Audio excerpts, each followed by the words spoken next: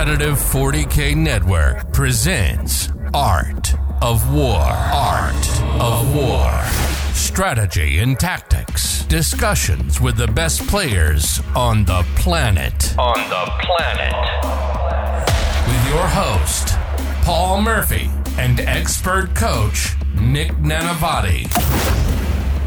Hello, everyone. Welcome to the Art of War podcast. My name is Paul Murphy, your host. I'm joined by Nick Nanavati. Hello. And Adam Camilleri. Oh, hi there.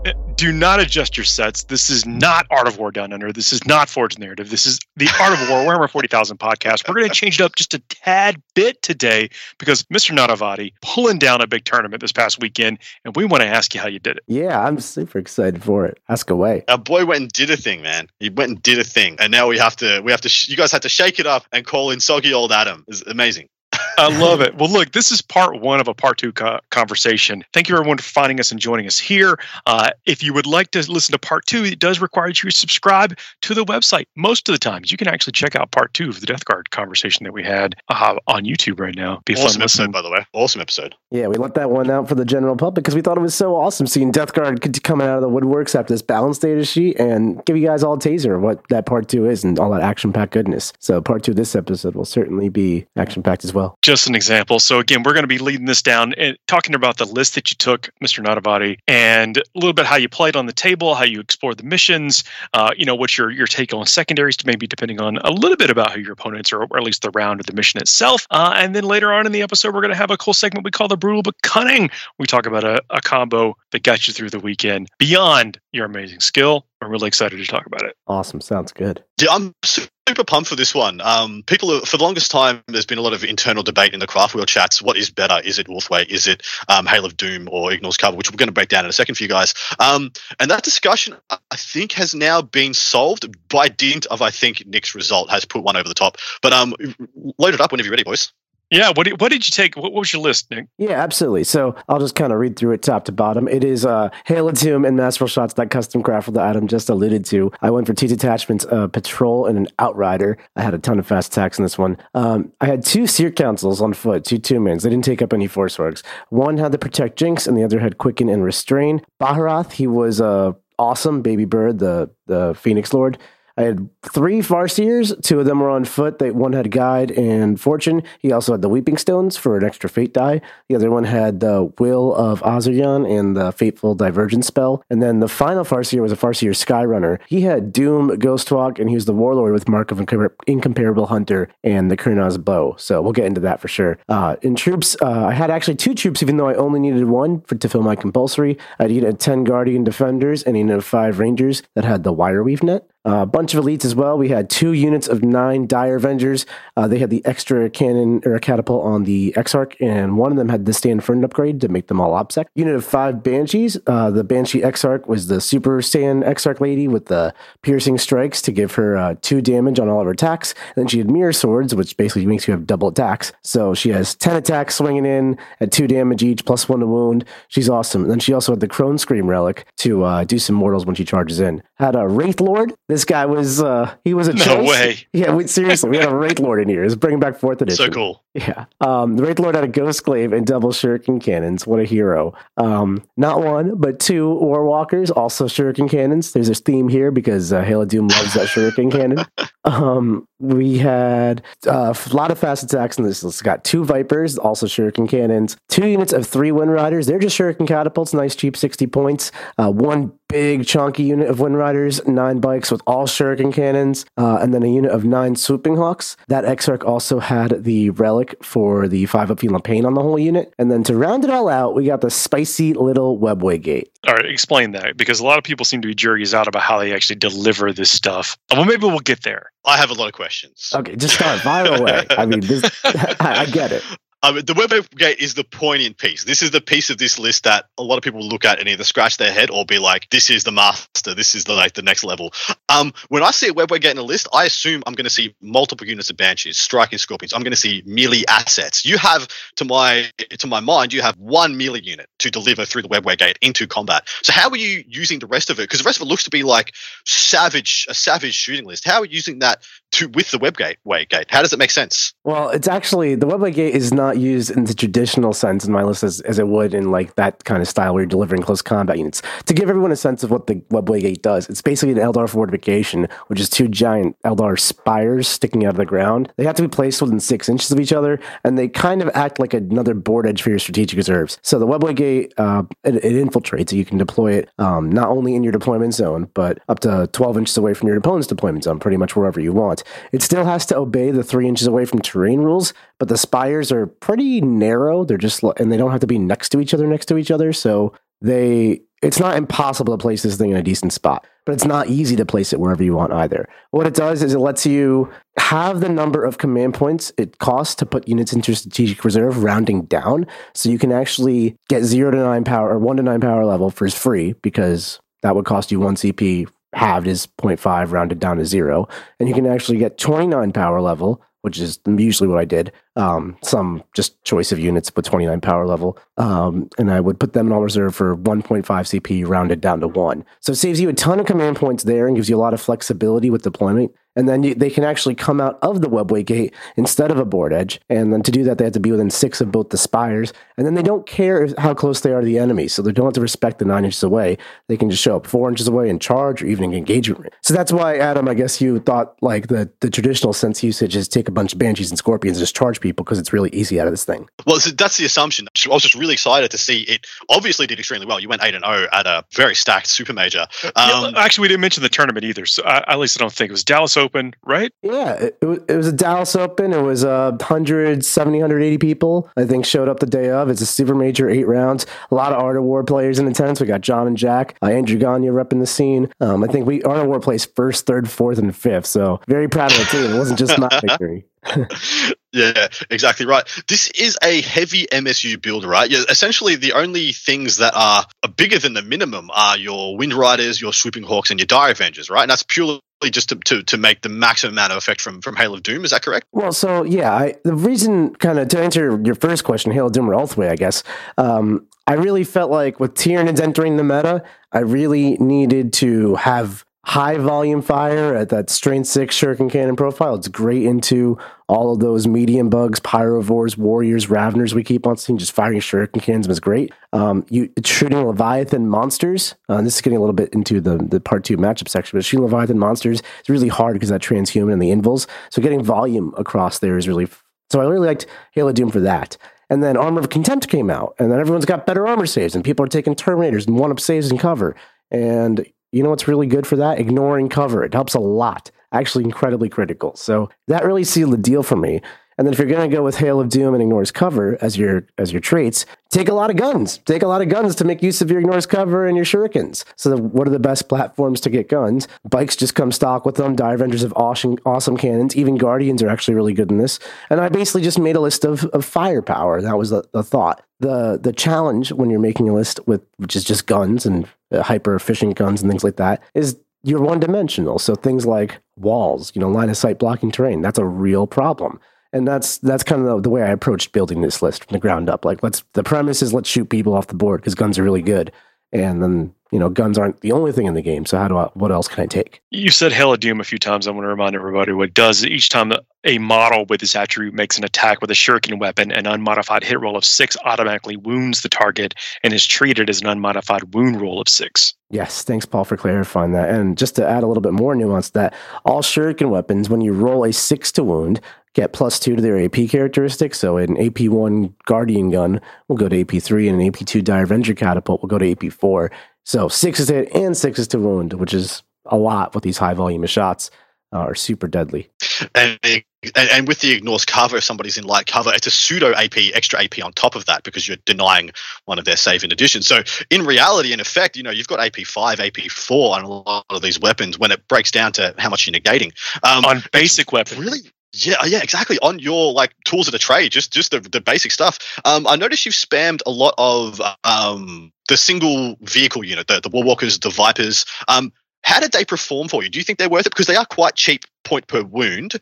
How did they go for you? Yeah, they were critical. I actually played against, in round 4, I think it was, Anthony Birdsong, another phenomenal player. He was running Craftworld Hail of Doom list also, but he omitted a lot of these cheap vehicles. He had no Vipers, and he had a lot more powerful big units, like he had 9-man Wind Rider bikes with Shuriken catapults. He had 3 big units of Avengers, 20-man Guardian units. So what they let me do is they let me start initiating trade wars. So a lot of times what happens is people will hide from me because I have such crazy firepower. And they're like, I don't want to get shot by that. So then what happens is I need to go get an objective because I'll take Stranglehold or I'll need to go hold something. And if I go put my big unit of 10 Dire Avengers there or 9 bikes, my opponent's like, okay, I'm going to go kill those bikes because they're Eldar and they're really easy to kill. And it's really awesome if I kill 9 bikes with cannons because that's a lot of points.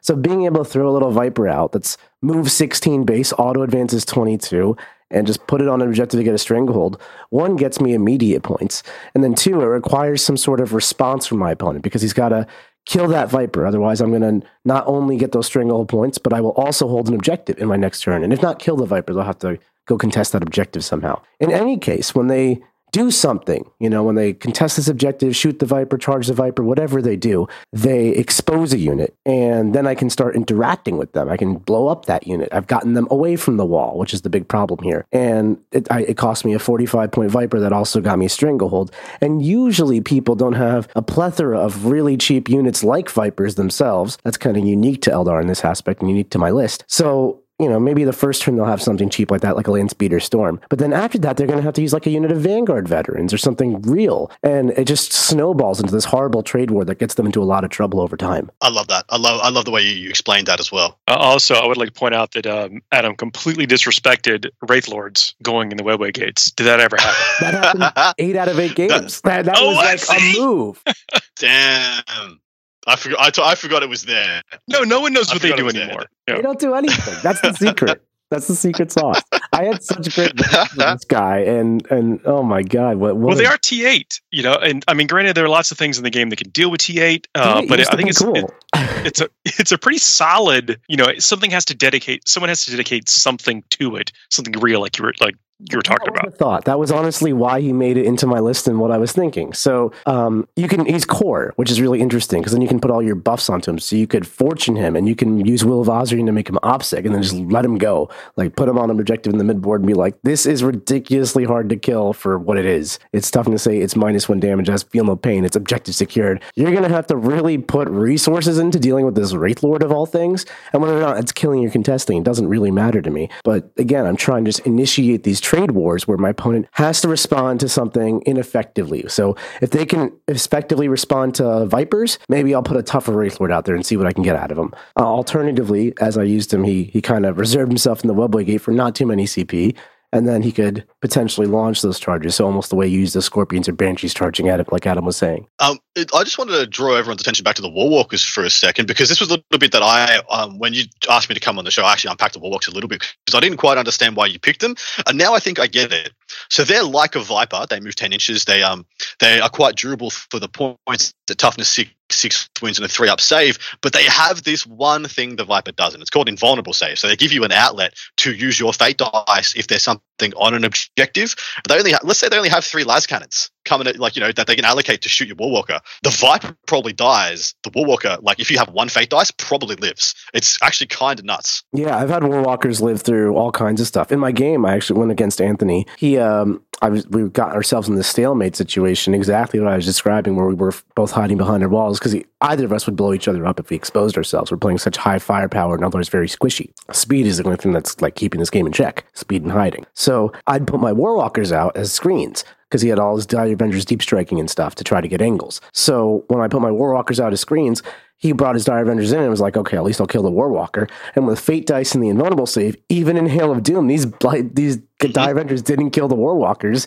So now he didn't even get a trade. He just got killed. Awesome. Not only that, they also advanced deploy. They're really cool for that too, because a big problem with squishy little Eldar is there's only so many spots to hide. And if you're not hiding, you're getting shot, especially if you're going second. It's really rough. So that's why I use the Webway gate to allow myself to put a ton of units in reserve for not many command points. So that's less real estate of the table. My army's footprint is smaller. I have fewer models to deploy, which means I can hide it in smaller nooks and crannies. And then still I have trouble. So the Rangers advanced deploy, the Warwalkers advanced deploy. So maybe there's some line of sight obscuring terrain, a little bit out of my deployment zone, but I wouldn't normally be able to use. Now I can for these units. So I'm really trying to maximize my hiding spots well. That's really well thought out. One more question I have for on your list.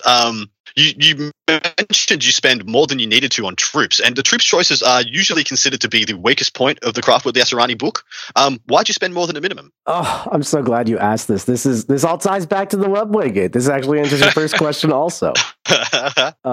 So as I've said, big problem with this army, walls, line of sight blocking terrain. If my opponent can just hold objectives from outside of line of sight terrain, or like a little bit of the objectives behind a wall so you can sit behind a wall and hold it, I need to do something because I can't, like 80% of my list needs line of sight to function. And so I can't see you, I can't do anything. That's where Guardians specifically and the Webway Gate come in. And what I do is every single game the Guardians start in the Webway Gate, and usually one unit of Dire Avengers does as well, almost always. And it's usually the OBSEC one. So the Webway Gate, if I'm able to, I will put it kind of in midfield in such a way that it can always spit out some Guardians, and then those Guardians will have a not too hard charge, or spit out the Dire Avengers, and they'll have a not too hard charge onto an objective on my opponent's side of the field if there is something relatively nearby in the midfield. And there's usually something relatively nearby in the midfield because there's objectives in the midfield. My opponent probably put something over there. So that's when my Farseer, who has Ghost Walk, will cast +2 to charge.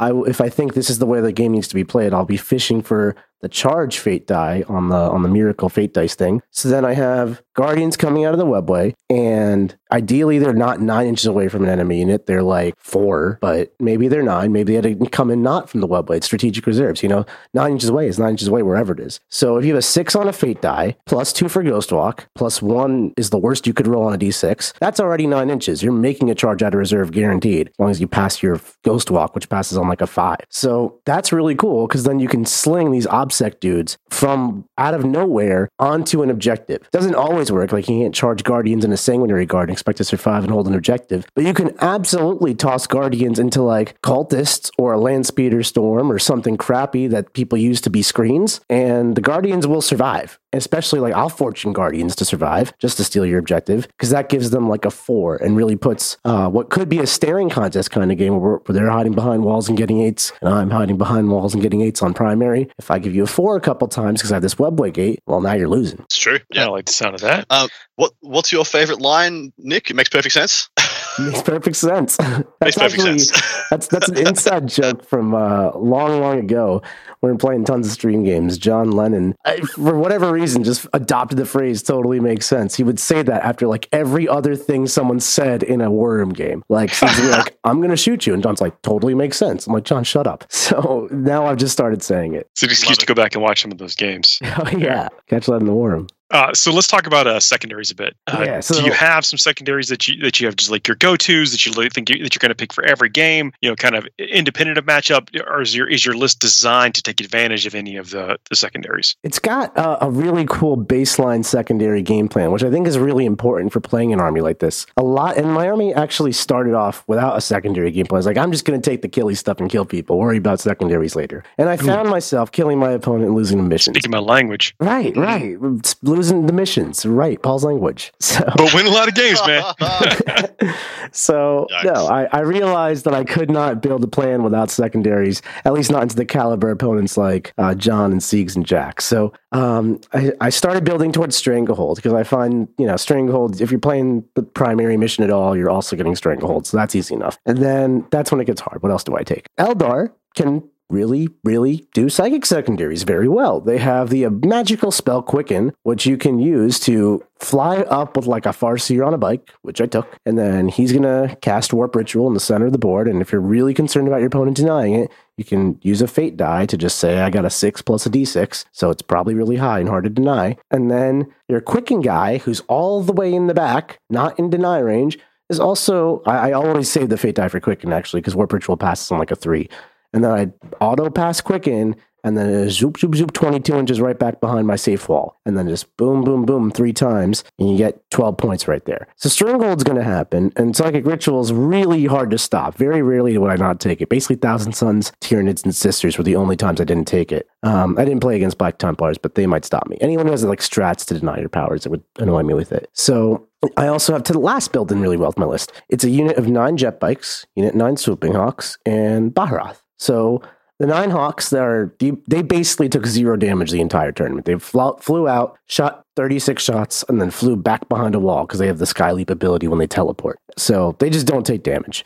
And then the bikes, I use so carefully. I snipe the most extreme angles. I'll forego picking the best target to keep these things safe. And I'll just delete something and then use a 6-inch battle focus from the stratagem to go back behind my wall. And I'll just basically destroy whatever you give me and then retreat to behind safety and throw out a Viper as the thing I'm exposing this turn to go get my points. So I shoot you off the middle objectives, put a Viper out there to get my stranglehold, and go back in my hidey hole so you can't retaliate into anything real. And over time, you end up losing because essentially I can keep this up forever. I've got so many Vipers, Warwalkers, Rangers, Guardians coming out of reserve, Dire Avengers coming out of reserves, the Wraith Lord. It's endless how much junk I have. Certainly 5 turns worth. So I'll get Stranglehold for 5 turns because I'll shoot you off that middle objectives. I will get a 12 on ritual unless I'm playing a weird match, in which case I'll go for Retrieve Knockman Data or something like that. And then I'll go for To the Last, which really puts pressure on you to come kill my To the Last, which you can't get line of sight to. And what this does is not only is an awesome plan to score secondary points, it also puts the onus on my opponent to go do something. And the only way to do something in 40k is to come out of your hidey hole. So they're going to come out from behind those walls that I hate so much, and then it's shuriken time. I just don't see how the bikes live the entire game. But then you mentioned, the discipline that you show when using them. But what's the thought process around that? Well, so I always base it on my opponent's ability to kill the bikes as well. If I think they can reasonably get to me, I won't take To the Last. I'll take something else. I'll look for no prisoners or something. Tyranids might inspire such a choice because they have a Flyrant that can move 30-something inches and then charge me. And then that's pretty brutal. I don't want that. That'd mess my bikes up. So it's really, you're not trying to kill your opponent with this army. That's, if your opponent allows you to, you have all of the damage output in the world, you will absolutely kill your opponent. What you're trying to do is just independently win the game. I'm barely playing with my units. If you watch some of my stream games, you can catch them on War Games Live. We're actually going to play this, I guess by the time this podcast releases. We played this game last week in the War Room. You can check it out there. I played against Richard Ziegler's Tau. But I'm mostly just killing whatever little stuff you give me. I'm not going to your side of the board aggressively ever to try to get an angle. I have 16 inches of movement. I can move 22 and shoot with some of my units. And I don't really ever do that because as soon as I do that, I go out there and I kill whatever I kill. And then whatever went out there is instantly dead. It makes the game all about damage, which I found was very ineffective. Instead, what was really effective is focusing on sitting on my side of the board, scoring whatever objectives I can score safely. And then, because whatever objectives I can score safely are behind walls. And in a format with symmetrical terrain, which is what Dallas Open was, which GW is, that means my opponent can hold that same number of objectives safely. So if all the objectives are in the open, okay, we'll both score 0s forever. If all the objectives are behind line of sight, okay, we'll both score 8s forever. And then to disrupt the primary, my Guardians show up and steal objectives. So that puts pressure on them to do something because now we're going 8, 8, 8, 8 for primary, but you've gotten a couple before a couple times. So secondary, same thing. If I do Stranglehold To the Last and Psychic Ritual successfully, it's 42 points out of 45. All right, so I'm scoring 97 points if I can get my primary taken care of. And assuming your primary is a little bit worse because my Guardians did their job, and I doubt your secondary scores a 45 also, I guess I'm winning. And then that makes people have to come out of their hidey holes, which lets me shoot them on my terms. So I don't have to go out of my way to shoot them. Does it feel like it's difficult for your opponents to, once you get any kind of advantage, to come back in the game? Or do you think it's just on, through the same rinse and repeat? It's almost clinical in those games where the list is designed to start with an advantage, and then once it has an advantage, it's almost impossible to come out from having a disadvantage. If this list is up on you and then you're trying to do something to stop it, it's very, very hard to get out from under that hole. And then the challenge is obviously when your opponent actually has some sort of advantage on you, then you have to get real creative because we're playing off the script. So in a lot of high-end 40k jargon, we talk about scoring ability. Different factions and different lists have different ceilings of scoring ability. How many points can they score reliably every game? We talk about things like the bus stop lists being one of the highest ways to score points. T-Suns, Dark Angels, they can just stand still and get like minimum 85s if nothing changes on their score. The list you've built and the ones you're describing has most of the benefits of the scoring ability of a bus stop list whilst being ultra dynamic and deadly from range. It's really kind of a beautiful sweet spot in because a lot of people have made an assumption, and maybe you guys will back me up on this, that the MSU is in decline because of the durability increase from Armor of Contempt. And I think your list bucks that trend. It flies in the face of that assumption, right? That's what I was really going for. I kind of read the meta after the balance data sheet, which was the Wild West and still is to a degree, because we're just only now starting to have results and events to look at after the balance data sheet. But I figure everyone's gonna immediately be like, my Space Marines are good, and everyone has a Space Marine army, right, Paul? Yeah, that is the truth. And exactly, I think you just echoed what the internet is saying right now, which is, they're not wrong. No, but if I can predict that with accuracy, then I just have to write a list that kind of kills Space Marines. And then Tyranids came out, and they're super hot. And I only played against Tyranids once, but I identified earlier what is good against Tyranids within Eldar. I found Oathway doesn't do enough damage in a Tyranid, so I had to increase the damage output to really fight them. And that was going to Hail of Doom for me. Yeah, this Eldari have always been good at getting through Marine armor. They've always been very lethal, and it sounds like you found a way to quite literally dial it up to 11 with these custom trait ability choices. Yeah, for sure. There's other stuff, too, that helps me break these staring contests to really put pressure on my opponent, because that's all it is. The win condition for my list baseline is get them to have to do something, because then it gets worse and worse for them. It's like, once I get advantaged, that's the win condition. I have to get advantage. So it's designed to start advantage, but if it doesn't, I have to get creative, and that's where things like the Guardians coming out of the webway to trash your primaries came out of. Or the third Farseer on my list, he's not really necessary power-wise. I don't really cast Ghostwalk that often.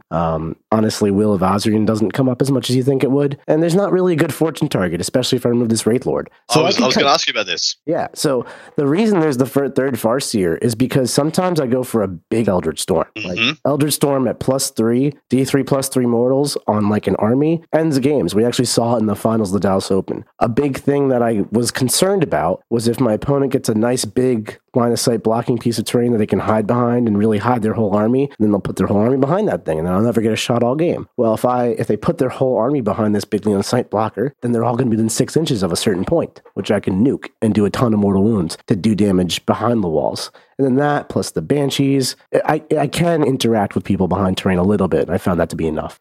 How many, out of the 8 games you played, how many times did you use Eldritch Storm? I used it in both the games I was on stream, the semifinals and the finals, though I used them both very differently. In the finals, I used them in the traditional sense to just nuke an army. And in the semifinals, I used it very pinpointed to kill a single Terminator that was out of line of sight, because it was to the last Terminator. I needed to kill it to get the edge in a very close game. So I was creative. But I think those were literally the only 2 times I actually did an Eldritch Storm. And how many times did you tell your opponent about it in great detail multiple times? I mean, you just gotta, every game started with, do you know what Eldar does? Have you read my list? And then I got varying degrees of answers like, yeah, I know everything. And then some people are like, what is a webway gate? I'd never even seen one of those. So I definitely made sure to kind of walk them through it. And if I saw them going for something like in the finals, my opponent was trying to deep strike his Sanguinary Garden in position where he could potentially charge my Farseers, sounds awesome. But then I reminded him, like, all of my bikes will instantaneously intercept them and they will all die because I got 9 shuriken cannons pointed right at them. And then he was like, oh yeah, thanks, I won't do that. I just try to play like that. Yeah. For me, like, Eldritch Storm is such a psychological play in addition to its actual lethality that it feels like that third Farseer gets like value by dint of you being able to say a bigger number when your opponent questions how bad it's going to be. Definitely. There's a big difference between D3 +2, which is what 2 Farseers will give you, or D3 +3. D3 +3 has the ability to roll 5s and 6s to get 6 wounds onto characters. Most characters that are tough are still 6 wounds. So that really, if your opponent knows like his character could just die because I say so and roll a little well, no say in the matter for him, they might play it totally differently, like you said, Adam. You have to respect it. We've seen it do, 30-something wounds? Yeah, absolutely. I mean, mortal wounds, not just like make some saves. It's like put 25 models back in the box. And then you're also averaging 5 on your D3 +3, which is, how many 5-mans are there in the world? Many 5-mans. I like picking up entire units. It feels like such a crazy tool in the mirror match as well. Like, who's going to get in position to put out the first deadly Eldritch Storm, supported by Miracle Dice and whatnot. And to go even further with the psychological aspect, in certain matches, like in the quarters deployment, like the one that Destin Zeal gives you, where you start 9 inches off that center circle and create the little semicircle with your opponent, I slip out that I could totally redeploy with Phantasm. I tell all my opponents I can redeploy Phantasm, so they shouldn't get too married to where my units are. But one thing I also remind them is that my Farseer can redeploy to the very corner tip of the front of my deployment zone, and from there I have an Eldritch Storm potential that is like 3/4 into your deployment zone. So if you're going to try to deploy outside of range of it, it's 30 inches from my Farseer because it's 24 inches where I can put the marker, and then 6 inches in the marker is where the mortal wounds happen. So 30 inches away from the closest point of any part of my deployment zone is like 90% of the table. Oh, that's a lot of table. Yeah, it's the reach is phenomenal. It's extremely scary. But before we get to the Brutal and Cunning segment, you mentioned the Wraith Lord was, you found that you were limited functionality with him. Maybe did not performing exactly like you expected. Would you make any change if you had to go to a tournament tomorrow? Would you take the exact same list? Because, I mean, obviously you can't argue his success. Or would you look for some little tweaks? Great question. I am tweaking it a tiny bit. I am taking it to a tournament 2 weeks from now, the Motor City Mayhem. I think it's actually like maybe 1 week after this podcast releases, so wish me luck. But currently my thoughts are the Wraith Lord's coming out and Uncle Karandras is coming in. There's a few reasons for that. The Wraith Lord, I reserved him pretty much every game. And maybe that was right, maybe that was wrong, but he had nothing to do on the table either when the game started, so whatever. Because at that point, he's kind of like a very overpriced Warwalker walking around my backfield. So out of reserves, he's got this grand vision if he could charge and ghost walk and do all that stuff, but he's got 4 attacks with his sword. And even if he does his sweep attack, it's not that good, and he has no rerolls because I'm never casting Guide on this thing. And he just lets you down. He's a real go letter downer. And then he doesn't have an interval. So that's also streaky, not good. Streaky. Whatever. He's like strength 9 or something. I mean, strength 9. He's D3 plus 3 damage. Look, in one game, he showed up to work and killed Armon. And in the other 7 games, he didn't do a thing. Yeah, fair enough. Well, if you are thinking about replacing him with Karandras, I mean, do you have to reconfigure your force org at all? I do. I ran out of HQ slots in the patrol outrider scenario, so I'm going to have to get another troop choice, which is going to be 5 Rangers to get the HQ slot. And the points for that are basically just going to be a Warwalker turns into 5 Rangers, and then Wraith Lord turns into Karandras, and we'll call it a day right there. I've even thought about taking one of the 2-man conclaves and turning it into a 3rd Viper, because that's about the same cost, to make up for the lack of resource, because I'm losing like one of my skirmishing units from the Wraith Lord, so putting in another 3rd Viper kind of replaces that. And honestly, I think Quicken is way more important than Protect and Jinx in this army because of that Psychic Ritual combo, and also I use it to, I'll make 3 Wind Riders OBSEC with those little 3-mans with Will of Azurian, and then I'll Quicken them across the table to give you a 4 that way, so by standing on your primary. So Quicken's critical, and honestly, Protect and Jinx, I kill you either way. It doesn't matter. Good perspective. Good perspective. I do like Karandras basically. You can't go wrong with Karandras and Baharath. Yeah, it's a wombo combo. And a lot of times, because Baharath is one of my top last, I found I wanted to use him like the combat Phoenix Lord beat stick he is to go be OBSEC, steal an objective, punch somebody in the face. But then I'd be afraid he would die, and then I would lose 5 points. Well, now I have Karandras. So Karandras can go out there and get himself killed, but take a lot of stuff with him. And Baharath will go get me 5 points also. I like it. And with the Wraith Lord, I guess I kind of see he's like a goalie. It's kind of hanging out. But with the fact that he only had 2 shuriken cannons on him, right? That's how you equipped him? Yeah, just 2 shuriken cannons. Are you worried that you're going to start diluting the firepower from your list? Because, I mean, you really had a vision here with burning things down. Shuriken cannons to lose the Wraith Lord and the Warwalker to get Karandras and the Rangers. But honestly, the Wraith Lord started in reserve every game. So those shuriken cannons weren't really contributing to the battle. And then I think I still have the critical massive damage that people will hide behind walls. And then because I have the bikes and the hawks and all that. And I think I have enough critical damage that if they stop hiding behind walls, they're still going to die. Because Very, very, very few things in the game survive Guide on the Shuriken Cannon bikes with Blade Storm just going it down, especially with Doom. Like, forget it if there's Doom. Doom is such a good power. Like, you really be on the lookout whenever you see it. I mean, it's a go-to, so it is very common, but anything that just kind of really amps up the effectiveness of basically like your whole army. Yeah, that's one of the things with the Eldar powers. Doom especially, and Jinx to a lesser extent, but Doom, you pick a unit and it just evaporates instantaneously because it turns all of your kind of crappy weapons into super powered maniac weapons. Big call of the show, but Doom's the best psychic power in the game, bar none. Like, it is straight up the best psychic power in the game. And anytime you can deny it, turn it off, or kill whoever's got it, you should. Well, honestly, Adam, in this list, Guide is just as good as Doom because 6's hit are so much more valuable. It's true for you. For your list in particular, Guide is just as bad. It's actually so poignant, isn't it? But just like a cold read, you're probably right. I'm trying to think of another power that's anywhere near as just always good. Before Warp Time and Twilight Pathways changed to, it changed in their forms, they were, I think, just as good as activators for the units that you tend to bring with your army. But Doom is just evergreen, like, pwah.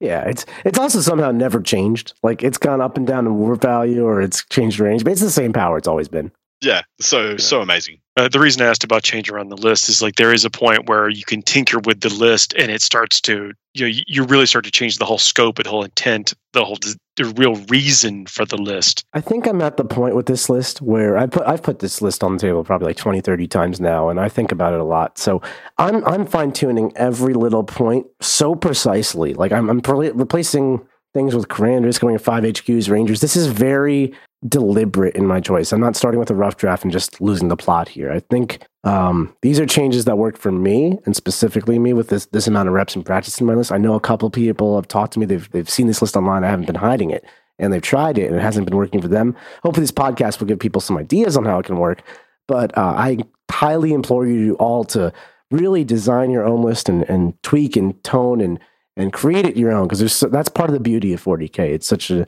There's no one way to do it. The truth there. All right, let's now break it down. And we're in the combo segment here. The brutal, the cunning, or the cunning or brutal, depending on which side of the argument that you're on. This list is just chock full of combos. It probably will be hard to talk about just one, but do you have a couple of go-tos, something that maybe you will always save a couple of command points in your back pocket, or something that you try to engineer over the course of a game, depending on who you're playing against? Absolutely. One of my favorite things to do in this army is use my Warlord, the Varseer on a bike with the Kernazbo Relic and the marketing comparable Warlord trait combo. The way this works is basically there's a pistol. It's called Kernazbo. It's a 3-shot pistol. It's 18 inches, strength 5, and then it's got like no other stats. If it successfully wounds you, you take a mortal. All right, no big deal. Whatever, take a mortal, 3 shots. And then it's a shuriken weapon also. So with Hail of Doom, a 6 to hit counts as a 6 to wound for the purposes of everything. So that'll also be a successful wound for mortals. Mark of the Incomparable Hunter says every time you roll 6 to wound, you deal a mortal. These 2 things stack. So a 6 to hit with Hail of Doom counts as a 6 to wound. You'll take 2 mortal wounds, 1 from the bow and 1 from the Warlord trait. If I just successfully wound you with the other shots, you'll also take mortals. And if I roll a 6, because I just rolled a 3 to hit, and then I rolled a 6 to wound with that die, you're taking 2 mortals there. So in Hail of Doom also, fate dice are a thing, or an Eldar. So if you have hits, they count as 6s to hit for your fate dice. So a 6 to hit counts as a 6 to wound, counts as 2 mortals. A 6 to wound is a 6 to wound, so it does 2 mortals. So pretty much, unless I'm thinking the Banshees are going to go out for a big Banshee turn when they advance and charge, or I need to charge with the Guardians out of a Webway Gate, those are the only times I'll ever keep advances or charges. I rarely even keep saves. The only times I really keep saves are in those situations like Adam said, which is very early in the game when I have a Warwalker on an objective and I just kind of want it to live through some last cannons. That's when I'll keep saves. Otherwise, I don't really with this army. It's not like I'm playing vehicles, the Avatar, where I have important things I care about. Also, why the Wraith Lord kind of doesn't really fit. So I'll just take hits and psychic powers. Usually 2 powers, and I'm happy because then I can auto pass Quicken to get my play off, and I can auto pass Guide or Doom to make sure something dies. And if I have 3 powers, I'll usually keep 3 powers for my hit dice. But you'll end up with a lot of 4s and 5s because that's 2/3 of the table, 4s and 5s being equal here. it's 1 through the table, 4 and 5 out of the D6. So especially you roll 7 dice, you reroll 3 of them, you're going to end up with lots of 4s and 5s. And every 4 or 5 that you keep is a 6 to hit or a 6 to wound. And when you couple with Kernav's Bow, that's the best place to put it. 2 mortals, 2 mortals, 2 mortals. And this thing's got battle focus. It can fly and shoot you. It can then leave. It's so good. I've had people engage him, and then it's a pistol. I mortal wound people out of the combat with me. This guy's amazing. And you get the psychic phase too. I mean, you really can. You could dish out just an impressive amount of mortals. If I took Executioner instead of Ghost Walk, which is when I'm cutting this Wraith Lord, probably the direction I'm going to go, because I don't have a reason to have Ghost Walk at that point, then the Farseer on a bike can do Smite, D3 mortals, Executioner, oftentimes 2 D3 mortals, and then just boom, boom, boom, turn the pistol sideways and shoot you for 6 more. I literally had him finish off Magnus, finish off Demon Princes. He one-shotted a Carnifex, all 9 wounds between Smite and this pistol. Let's think. Sorry, Adam. What is something you could kill for the 12 mortal wounds? What's the craziest thing? A hammerhead? I don't know. A tank of some sort? Something really cool. I like the Fex kill. The clean Fex kill felt really cool. That is pretty sweet. It hurts me to the core of my being to acknowledge that there is a good pistol relic in the game. It's been the longest standing trope on Art of War Down Under that a good pistol relic is a fallacy, and none of them are worth talking about. I need a whole segment about this pistol. It hurt. Like I said, it hurts, Nick. It hurts. Dante has something to say about that. Credit where credit was due. This pistol wasn't my idea. I believe some guys over in the UK. I'm sure other people found it too. It's just a combo, but that's Matt Robinson, one of our Art of War coaches, was actually the one who told me about it. My 2 tropes is that relic pistols and anything that draws a line cannot be good in the game. Line stuff does suck. Yeah. And this pistol it's shaking me, guys. It's shaking me to the root of my being. That's what I'm here to do. I'm here to shake worlds, Adam. Yeah, everybody should take this, and please not in the games where you verse me. That's it. Well, I like just how aggressive you're talking about. Even with this Farseer, I mean, got not even a handful of wounds. Well, a lot of times people will put something out there that is kind of annoying for me to kill, because I like things that are -1 damage are really good against my army. I have a lot of 2 damage out there, and that's when I'll just decide this guy is better than a lot of my stuff. I'll just have him do 9 wounds to something, and then he'll battle focus backwards. So I don't have to use my jet bike unit or something like that. Like Baharoth and the Hawks leave for free. This guy is like a scalpel of death that just hits something and kills it with mortals. And for things that are vulnerable to mortals, which are oftentimes the opposite of things that are vulnerable to high damage, high volume firepower of shurikens, it just complements really well. So I kind of pick which tool I invest in this for the turn. You can kill a Riptide. You can kill a Riptide. We're still going. Well, because it's 3d3 mortals plus. So yeah, 3d3 plus 6. If you go all out. You're not going to get the second trigger on Executioner if it's a single model target like a Rhino or something, because you won't kill a model. But technically you can do 15, right? I mean, yes. Technically you could do 18. You could use a Fate die for the Smite. And then you only have to roll a 5 up for the, makes getting an 11 a little more reasonable. And then you do D6 mortals, 2 D3 mortals, and 6 mortals. I shouldn't have said anything. I lied. You could go more. We're going to keep going down this combo. No. You can't. I'm telling you, I want to know what's the biggest thing. Blade Storm, Paul. We're going to Blade Storm. Every time you roll 6 to hit, you get an additional hit. So this requires magical dice. But you could, in theory, do 6 wounds with Smite, 6 wounds with Executioner, roll 3 6s to hit with your pistol. If you have Fate dice, it's not so crazy. And then each of those hits is 2 mortals, like we explained, but is also 3 additional hits, which do have to roll to wound. But those could also be 6s, or even just wounds. And then for each one of those that wounds or does a 6, is more and more mortals. Chalk it on. I've never actually used Blade Storm on this guy, because that's ridiculous, but you could. If you had to. Well, there you go. You just took out a Tyrannifex. Yeah, just get Magnus, the whole thing. Yeah. The whole Magnus. No piece left. The whole Magnus. That's crazy. Look, again, I do like, using this character in a way that is not really, I think, what's on people's minds about how they would typically deploy or employ that character. A lot of people think he's a Farseer sitting in the back casting powers, and I'm like, no, this guy's a G. He's going out. Well, we didn't talk about it as much, but there's a couple of hidden little powerhouses in your list. I mean, that freaking Banshee Exarch is literally the succubus with the triptych whip. That's exactly what she is. I just wanted a unit that could go really far and hit something behind a wall. and they're the best thing that can do it. They can advance and charge. That's where Fate Dice are awesome over here. I'll keep the 1s and 2s, go 6 inches, go 6 plus D6 inches, cast Ghost Rock, make a mob sec with Will of Orzhov, go knock an objective, and take it, steal some points. They'll die right after, but they hit so hard. It's crazy. And then, like, you literally have like a Troop Master or a Solitaire in this Farseer. And not in that it does it all in the combat phase, but it can be a missile that just goes in and does a lot more than people expect. This guy single-handedly won me my semifinal match, which was razor close versus Matt Lee's Thousand Sons. He delivered a very clutch Eldritch Storm to kill it to the last Terminator, which my other Farseers in the backfield were never going to get in range of because they're just walking around 7 inches. This guy moved 22 to set this up. And then he went and stole that objective because he moved 22 inches the next turn and just ran over there and shot people with his pistol. Crazy. He could kill Logan Grimner. Paul's still counting. It's just going through all his codexes. I'm just thinking of things that, like, again, you wouldn't think of this little guy doing it. It's very impressive. The list is super deceptive, which I love, because it kind of looks like a little battle force of Eldar, but then it all comes together beautifully. I'm digging it.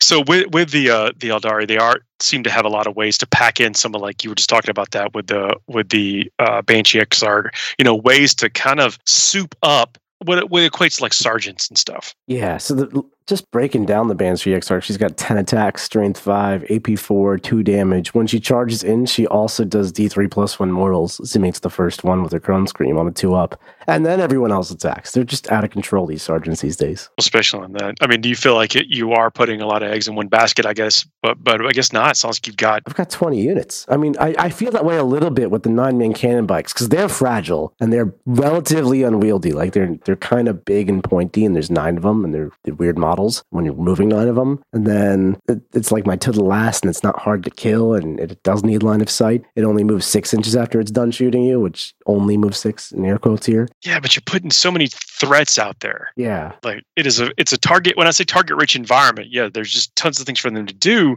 or for your opponent to want to do. Do they have the time to dedicate to doing that while they're trying to get you off most of the objectives? Move blocking is another big part of how it plays. Like 3 jet bikes, not only do they go out there and get me a stranglehold or contest an objective or something, but they'll also stand 1 inch away from you. My one big plan, a trick I use against Tyrion, just to give you a spoiler before we get to part 2, slow down the big bugs, because they don't fly mostly, just the Flyrant does, or if they have gargoyles. But Pyrovores, Raveners, Warriors, Maleceptors, Walkerins, Carnifexes, none of that flies. You fly 3 bikes 1 inch away from it, none of it heroic intervenes, doesn't really move next turn. You just bought yourself an entire shooting phase.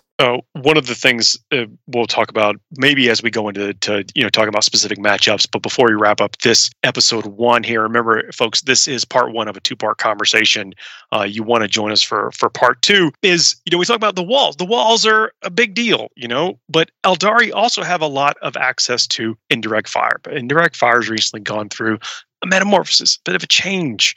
Do you think it's just not anything that you would ever consider because of the way it sits in the meta right now, or are these other methods really the superior way of doing it? The way Eldari, like shooting Eldar has always been a thing, and the way it beat walls is because it had 3 Night Spinners and 9 Shadow Weavers or something else oppressive like that. Now that they've nerfed indirect fire, which I think is awesome, that's not going to work so well. I was still considering, I was like, maybe Night Spinners are still good. I can buy the crystal targeting and ignore the -1 to hit that I'll probably be taking. But no, it's like between Armor of Contempt and then just getting a bonus to their armor save, it takes you so long to make real headway. You could still do it, but I think getting a more creative scalpel-like response, like charging Guardians out of a webway or doing whatever the hell else I'm doing with this list it has served me a lot better than trying to just play with worse indirect than before. And I also find indirect to be very not nuanced. It's not tasteful. It's kind of just like, I'm shooting you and you can't shoot me back. Haha, I'm statting you off the board, and I hope it works, because if it doesn't, that's the only thing I got. This plan is a lot more movement-centric and positioning-centric, which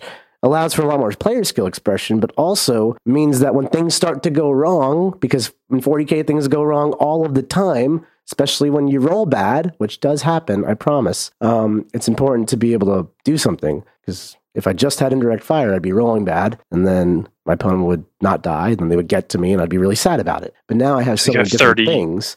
Scarab called Terminators just kind of hanging out, scoring points, and Yeah, you're feeling real bad about life. Them. I need a different dynamic to my army. Otherwise, I'm too linear.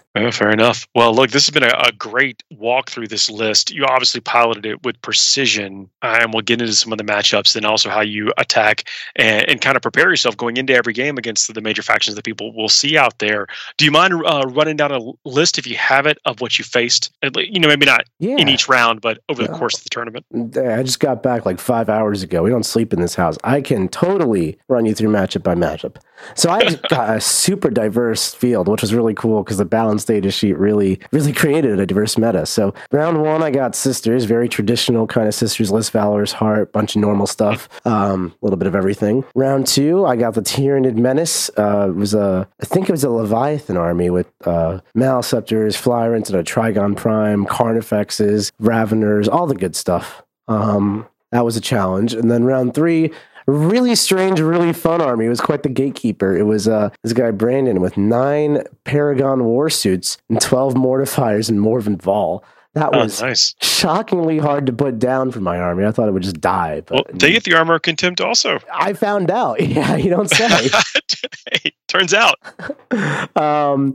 That was a tough one. And then in round 4, that's when I played Anthony Birdsong in the Eldar mirror match. That was an awesome tactical game because we're both so deadly. And then round 5, I hit Orcs, which are showing their lack of balanced data sheet love, I suppose. But they were still quite a threat because they went first and just ran at me. And that's always, you're under a lot of pressure when that's going on, as Damian Owens told us a couple weeks ago on the podcast. Round 6 and 7, I had back-to-back Thousand Sons. First, my opponent was Nick, another Nick, and then Matt. And man, they had very similar lists. They both packed the 20 Terminator package. The rest of it was very different. Matt had Magnus and Nick had way more other stuff, but Magnus, interesting. Yeah, it was, dude, there's such a variety of 40K lists going on right now. Both of those were definitely my 2 most challenging games of the week, and Thousand Sons posed so many unique problems that I had not been considering. Basically, what the crux that makes that matchup so challenging is, first, my general game plan with Psychic Rituals really not going to work because they can deny that so well, and then 2, my plan for not getting shot back is oftentimes screening. Like throw a Viper out there and then you can't deep strike with a 9 of it, so you're not going to get line of sight to anything I care about. But Thousand Sons can mortal wound out my Viper really, really quickly. And even if I put 2 out, they'll mortal wound both of those out. And then they'll teleport into the spot that my Viper's just occupied. And then they'll get all the angles they want and blow up all my bikes. So that was something I was constantly having to fight. But we'll get into that in part 2. And then the finals, Paul, save the best for last. We played Blood Angels. Well, obviously, you did all right. Congratulations on your victory. It's been cool, and it sounds like it was some tough lists slugging it through, and it's really cool to see the Blood Angels in the finals there, battling it out for supremacy also. Of course, we'll talk about that in part 2 a little bit, at least on the Marine side of things. So again, don't forget to like, share, subscribe. If you want to get more involved, check out the website about ways to subscribe to hear part 2. If you're not already a member already, we've enjoyed having you. Thanks a lot for listening. Please leave us some 5-star reviews out there. That's one way that other people can find us and join in the conversation here on part 1 and part 2. Nick, Adam, anything else you want to talk about before we wrap this part up? No, that's pretty much it. I'd just like to give a shout to all of you listeners. Thanks so much for being a part of this podcast. I hope you enjoyed this little format switch. Adam, thank you so much for coming on and filling in my shoes. I think you did an awesome job. Thanks. My absolute pleasure. Always happy. And do check out the Down Under podcast. If you haven't and you're just a listener of this one, we've got Art of War Unbroken and Art of War Down Under. Adam is the host of Art of War Down Under. He reviews all the new rules coming out in this game and gets hot players' takes on how the game state is. So check that out, Art of War Down Under. I've got a bit of a question I'll put to you guys on the way out. We got this the next week. We have both night books and a campaign book coming out, and I don't know what the hell I'm going to review first. So if you are not a subscriber, you could sign up and you can have your say on what the hell I review, in what order, and the guests I get on. Because for stuff like Knights and the campaign books, I can get anybody on. Anybody you want to hear about, you want to hear the opinions of, you can just hit me up and vote in our polls that are going to be all over all the Discords and the Facebook pages. There's so much to love about what's happening at Art of War at the moment. Yeah, it's absolutely awesome. And if you're not a member of the War Room, please, I implore you to check it out. Not only do you get access to the Part 2 podcasts, but you also get tons of faction clinics, strategy sessions, coaching games, and an awesome community in our Discord server with some of the best players in the world and a bunch of other people who are very positive, like-minded individuals. We keep that thing nice and clean. It's in my opinion, one of the best places in the world to learn about 40K. We'll see y'all soon. Like what you just listened to? Check out Art of War Down Under and Art of War Unbroken on the competitive 40K network. The Art of War 40K.com.